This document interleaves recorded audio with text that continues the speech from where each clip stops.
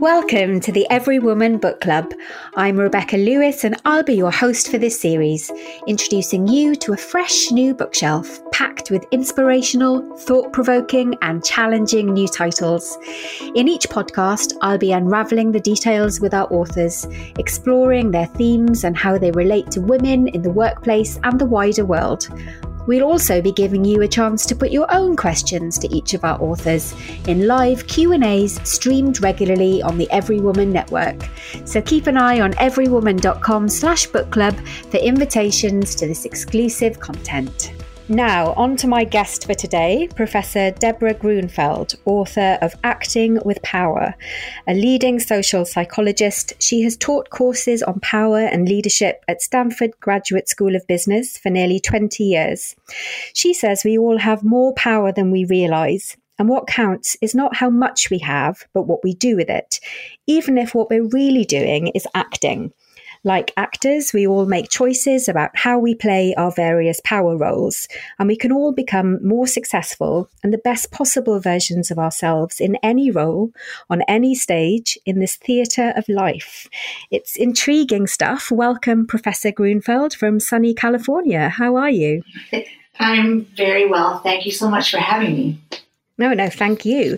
And I have to admit, I struggled a little bit to whittle the book down to those few lines of introduction because it really is absolutely packed with data, with studies, but also your personal anecdotes about power.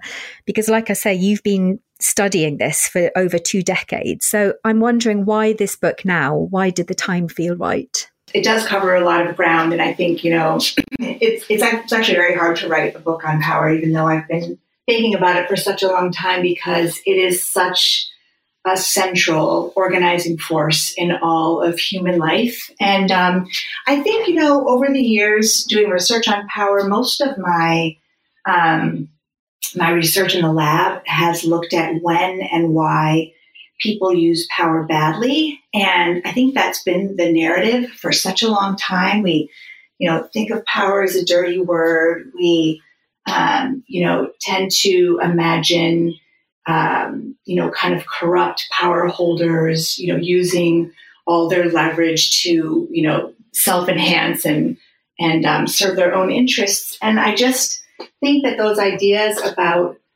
power have a kind of reinforcing quality to them. They create norms and expectations that perpetuate, I think, the worst aspects of what power is like. So I just thought, it's time for some new ideas about power. It's the dark side of power is just one aspect of how power operates in social life. And what I really wanted to do was to write a book about power that would change the narrative about power and make the idea of having power and using power more attractive to a wider range of people, and to help people get in touch with the leverage that they have in their lives so they can use it better for good. But you confess, though, that you haven't always been comfortable with your own power. Of course. That even while you've been teaching MBA students and, coaching these high-profile leaders. But it was a light bulb moment for you when you had some training with an actor and you realized that it was about playing a role better. So tell me a bit more about that. What I realized when I started taking acting classes and working with actors and directors is that, the beautiful thing about roles, which come with power and status, is that they define who we are to other people and they define our responsibilities to other people. And I think when we think of power in the absence of roles, like in the absence of being a parent or being, a leader or being a teacher or being the boss or the head of a country, if you think of power in the absence of those roles, it just looks like a way to get more for yourself. But once you can see it as part of a system that's designed to advance, group causes, and once you can see your power as coming with responsibilities and, specific expectations about how to behave, you realize when you start to see power as part of a role that it's expected of you, and that using your power is a generous act We've all been in those situations where the person in charge doesn't take the reins, and it creates anxiety and insecurity for everyone, tends to bring out the worst in people. When there's a power vacuum at the top, everyone else fights to get up there. And I just realized, it's to own my power and authority and to use it in a way that makes life better for the rest of my community or my classroom or my family is really the most generous thing I can do. So yeah, it really changed everything for me. And you mentioned bosses there, and I think it's fair to say you've had some awful boss experiences in terms of how they've used their power. The one who flossed his teeth during your one-to-one. The one who made you dive into a swimming pool to retrieve a stick that he'd just thrown in. Yes. But you still insist that we all have more power, even in our relationship with our boss, than we might realize. So yes. For anyone listening who's in a professional relationship where they just feel like all the power lies with the other party, so the boss or another leader, how would you convince them of that? So for, the subordinate who has a difficult boss, I think we experience fear in the presence of very powerful people, and it leads us to lose sight of the fact that we are also powerful in our relationships. I mean, one of the things that I think is so interesting when you think about it is that if you think of your boss as holding all the cards and yourself as someone who's completely dependent on them, you miss the truth of the situation, which is that all of our relationships only work when they fulfill both parties' needs. And so what that means is that even your boss, even the person who has the power to evaluate you and decide your pay and whether you get promoted and give you annoying tasks or whatever, that person is also dependent on you, and that gives you power in the relationship. So, we often act as though we have no choices when we're dealing with a difficult boss. But in fact, we often have more power than we think we do, especially to the extent that we might have options to that one relationship. So if we can make ourselves irreplaceable, we have a lot more power with our bosses than we think we do. And if we have options and can leave and seek employment elsewhere, this also gives us leverage. Interesting. Okay, so you mentioned dependence there. So I'm an only child, but I'm a mother of two quite young children who probably shouldn't admit this, but they have far more power over me than is probably healthy. So I'm fascinated by. Is it good? I'm Absolutely. fascinated by this idea of how birth order and childhood experiences can impact our relationship with power as adults. And you touch on this in the book, and you write that we need to put our inner children to bed in order to use our power more appropriately. Can you tell me a bit more about that? The comment you made about your children is the perfect example of why the people the individuals in the low power role in a relationship are not powerless. I mean, we as parents have the need to, we want our children to survive. We also want our children to validate our competence as parents. And so we end up not using all the power we have because they have power over us. There are at least two different ways to use power. There are people who use it to satisfy, selfish interests, and there are people who use it to solve other people's problems, let's say. And there's been a lot of research that's trying to identify which kinds of people are more likely to use power in more and less pro-social ways.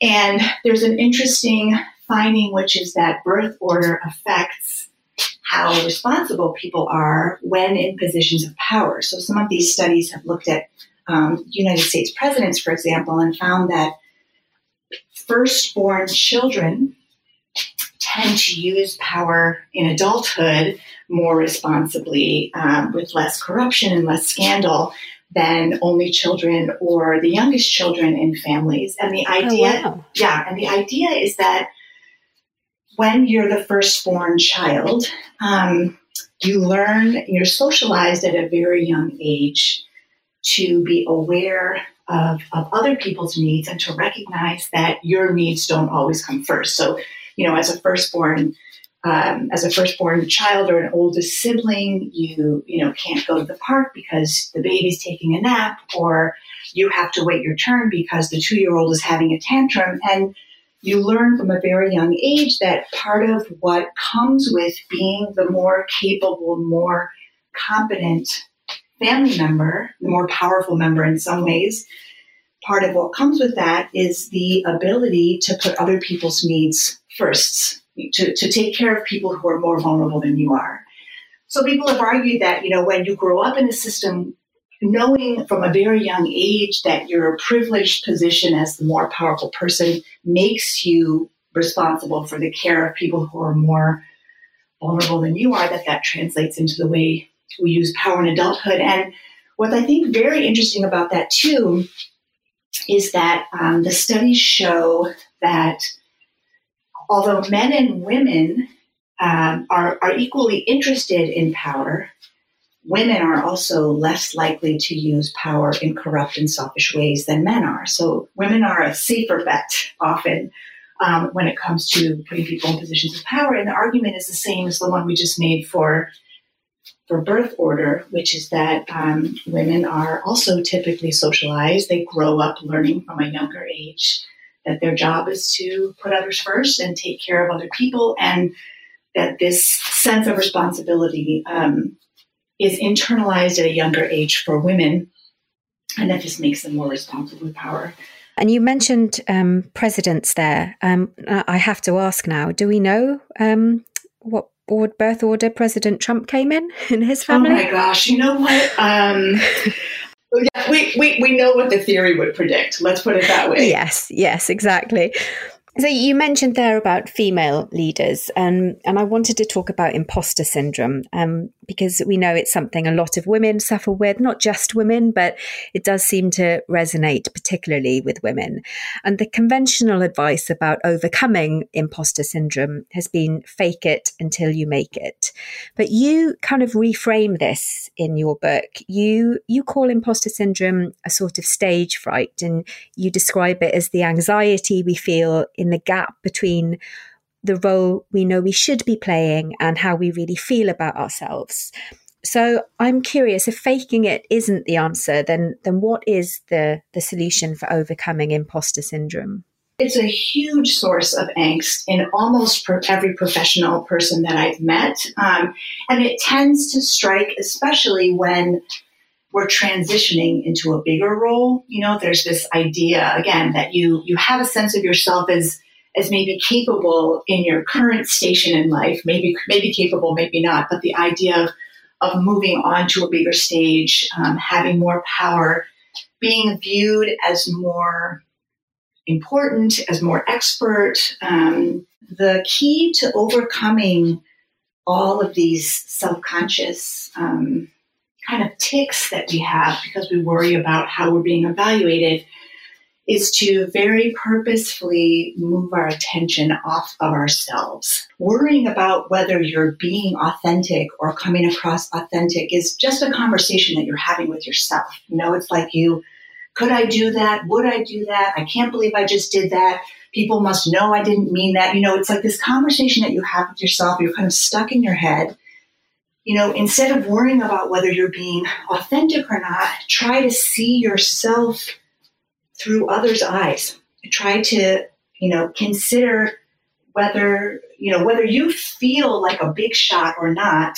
In reality, the people around you may very well see you that way. And so the best way to overcome imposter syndrome is to acknowledge that and to do your best to live up to their expectations. And it's amazing because once you can shift your attention off of yourself and focus on whether you're taking care of the people around you and making sure that they feel secure and showing up in a way that says like, yes, I'm the person in charge. I'm the expert in the room.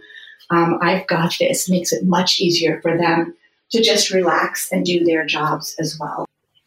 That's great advice. And A big part of the book is you talking about how we play our power up, which is when we are trying to be the biggest person in the room, the loudest person with all of the power. And then there's playing our power down, which is maybe when we're being more collaborative or we're using our power in a more understated way. Interrupting people is an example of how you can play your power up. And we all know how that feels. It doesn't feel good when someone is talking over us in meetings. And you get asked about this a lot for advice on how you can handle it. And your advice on this is really interesting. And you call it the perspective shift. Can you tell us a bit more about that? There are two kind of knee-jerk reactions that we have to being interrupted or talked over. One is to immediately back off. And, avoid having a fight for airtime, which I think is not a bad approach in many situations. The other is to raise our voices and to try to, shout out or drown out the other person, or kind of win the battle for who can be the loudest and maintain the floor. And that's a risky strategy too, because often people who interrupt us are not interested in backing off. So things escalate and you just don't know if you can win that contest. Again, it's like going back to dealing with your children. You have to pick your battles and you never know if you're going to win. And I think it's the same in organizational life. Most power contests are won and lost in the nonverbal arena. And so there are options to going silent or shouting that I think can be much more powerful. I often advise people when they're being interrupted to just raise their hand, not like raising your hand in a classroom, but sort of so raising your hand sort of toward the person who's interrupting you, as if to say, stop, or I'm not finished. And it's amazing to me how a nonverbal gesture, like letting your hand leave your body, will often shut people down immediately. Somehow it's unexpected. It's a little bit aggressive, but it's not over the top. So I often advise people to go with a nonverbal route. There's a second part of this, which I think is so important. And it really has to do with whether you're most likely to win this type of battle when you're trying to protect your own right to speak versus making a point of making sure that other people have the right to speak and to finish speaking. So you always earn status and other people's respect when you protect someone else's rights. If someone else is being talked over and you can say, can you just wait a minute? I wanted to hear what she was saying. You always win points for that. I think people trust others who will use their own social capital to protect someone else much more than those who take risks to defend themselves. Yeah, absolutely. If someone who interrupts is allowed to interrupt, they'll keep interrupting. Yeah. But if you can stop someone from interrupting someone else, you may shut the whole thing down so that you're not in the same, you're not in the same position of having to defend yourself as well. So yeah, I think if you look at how power works, like out in the natural world, in humans, but also in animal groups, what you can see is that power has a social purpose. It's not allocated to specific individuals so that they can advance their own interests. I mean, we give people power by deferring to them. And we do it in hopes that they'll use those privileges and advantages to protect all of us. So I think it's just really important for people to think of power in that way, which is that, again, it's the best way to use power, the best way to feel powerful, the best way to advance your own standing is to take personal risks to protect other people. But you talked about deferring there, and obviously sometimes we have to say no, and saying no to someone who on the surface has more power than us, like a boss or a manager, that can be really hard to do. You write that you've learned to say no in many languages, which I'm loving the sound of this. Tell me a bit more about that, the ways that you can say no. Sure. I mean, it's I have to confess, and it's probably obvious, you don't get to a place where you're studying power for your whole life and writing books about it if these have not been huge challenges for you. So yeah, I mean, these are all things that I've learned. None of this came naturally to me. So I guess a couple things. One is that, I advise particularly young women that I work with to develop a kind of a practice to dealing with requests and invitations, which is to never respond immediately in the moment, because there's often too much pressure, especially in a situation where you feel like you have less power and less status than the person who's making the request, is to say, let me just think about that and I'll get back to you, so you can kind of get your wits about you and make decisions about whether you actually want to agree or not, which is sometimes hard to know in the moment. So that's one thing.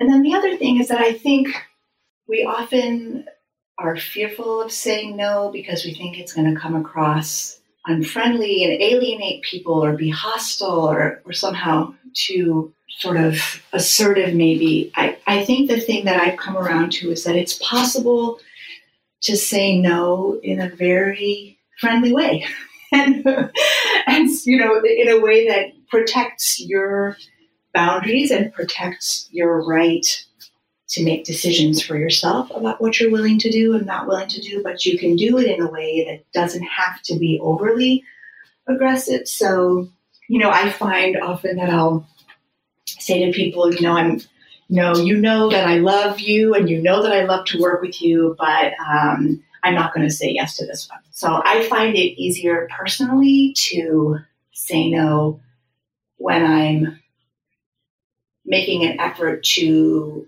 just remind the person that I'm disappointing, that I care about them and I care about the relationship. I remind them of those things at the same time, but then very unapologetically, without leaving room for discussion, tell them that I'm not interested.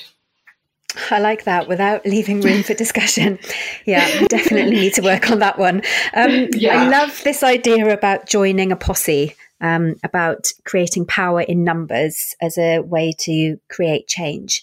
Obviously, the Me Too movement is a great example of this. Was it as powerful as it could have been, or how could it have been more powerful? I think on the plus side,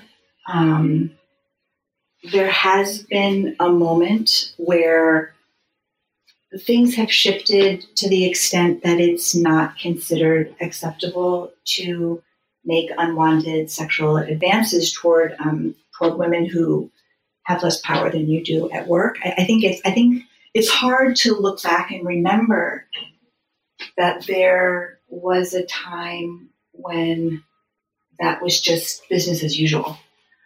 And I think that's, a big part of what made it difficult for people to speak up about it. And I do feel like that's changed. I do feel that, many of the men that I talk with about this are more self-aware, more careful, more, interested and curious actually about where the boundaries are.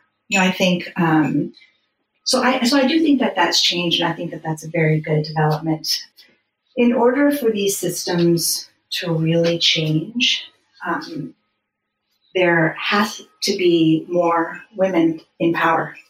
I mean, it's just, I think, a fact of life.